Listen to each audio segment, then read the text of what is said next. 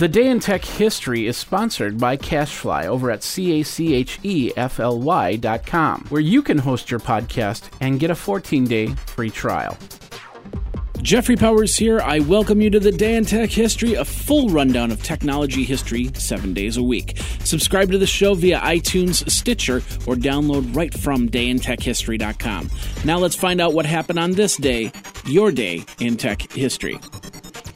December 13th, 1843, Charles Dickens published A Christmas Carol. 6,000 copies were sold. 1962, Relay 1, the first U.S. communications satellite to transmit facsimile telephone, television, and teleprinter signals, was launched on a Thor Delta rocket from the Atlantic Missile Range in Cape Canaveral.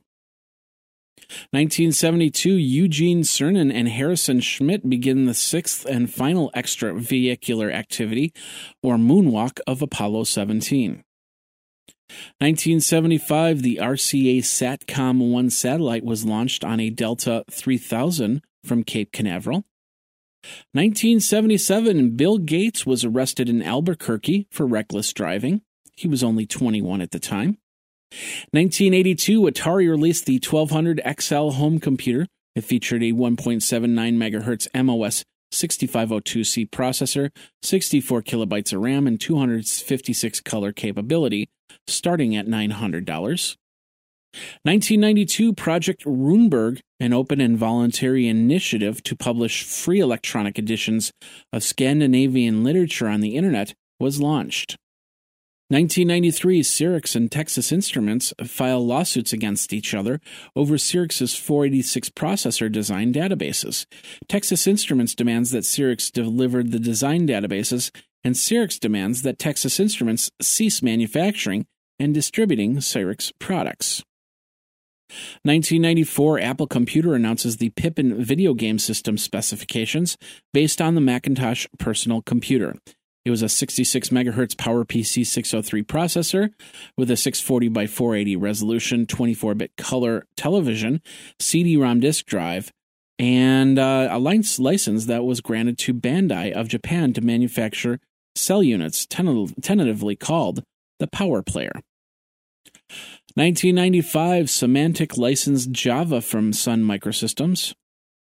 1997, 35 websites were hacked by the group Legions of the Underground. Version 0.01 of the Mystic BBS was released. The website of Stanford University Medical Media and Information Technology was hacked anonymously. And the websites of Encore Computers, Ron Tyler, Saturn Industries, Valley Internet Services, Well Naturally were hacked by the Karpatz Ninja Task Force. And in 1999, John Koskinen, chairman of the President's Council on Year 2000 Conversion, publicly pleads with hackers and programmers to show mercy in regard to any efforts to disable computers during the onset of the dreaded Y2K. And WebQuest International, creators of the iPong game arcade, announced that Nolan Bushnell, founder of Atari, had joined their board of directors. If you love the Day in Tech History, then I encourage you to join my Patreon movement over at patreon.com/geekazine. Your contribution keeps the lights on and more Day in Tech History episodes available. Pledge as little as $1 a month or $12 a year for 365 days of podcasts. Add to that all the content from geekazine.com, morninggeeks.com, and other shows that I produce. That's over at patreon.com/geekazine. Now let's get back into your day in tech history. 2001, the C-Pound, or ECMA 334 programming language was released, which was a major step towards the Microsoft.NET framework. 2003, version 2 of the Java programming language was released. 2004, Oracle, a major developer of database management systems, announced that it had signed an agreement to acquire PeopleSoft for $26.50 per share, or $10.3 billion. 2005, an international collaboration of astronomers reanalyzed archived Hubble Space Telescope pictures to map the distribution of dark matter in the universe. The results seem to support the theory that both visible and dark matter were clumped into web-like structures. Also in 2005, scientists at the Salk Institute embedded human nerve cells into the brain of mice.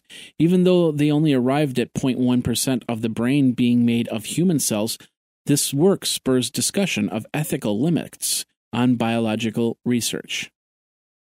2006, the Baji-Yansky dolphin is officially presumed extinct following the freshwater dolphin expedition, an intense 6-week search specifically organized to determine the species' fate.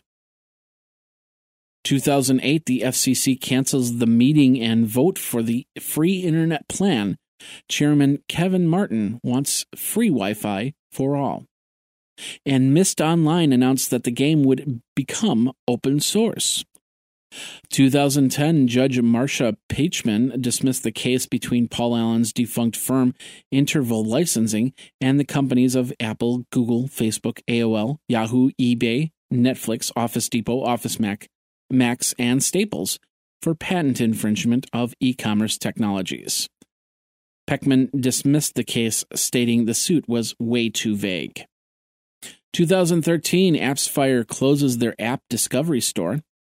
And Qualcomm announced that Steve Mollenkopf was their next CEO, taking him out of the Microsoft CEO contention. And that's your Day in Tech History. My name is Jeffrey Powers, www.dayintechhistory.com. All the show notes are over at wikizine.com, Geekazine's wiki. And of course, you can like the Facebook page and follow Twitter at Day in Tech Hist. Until tomorrow, take care. Day in Tech History is copyright 2015, JMP Enterprise and Geekazine.com.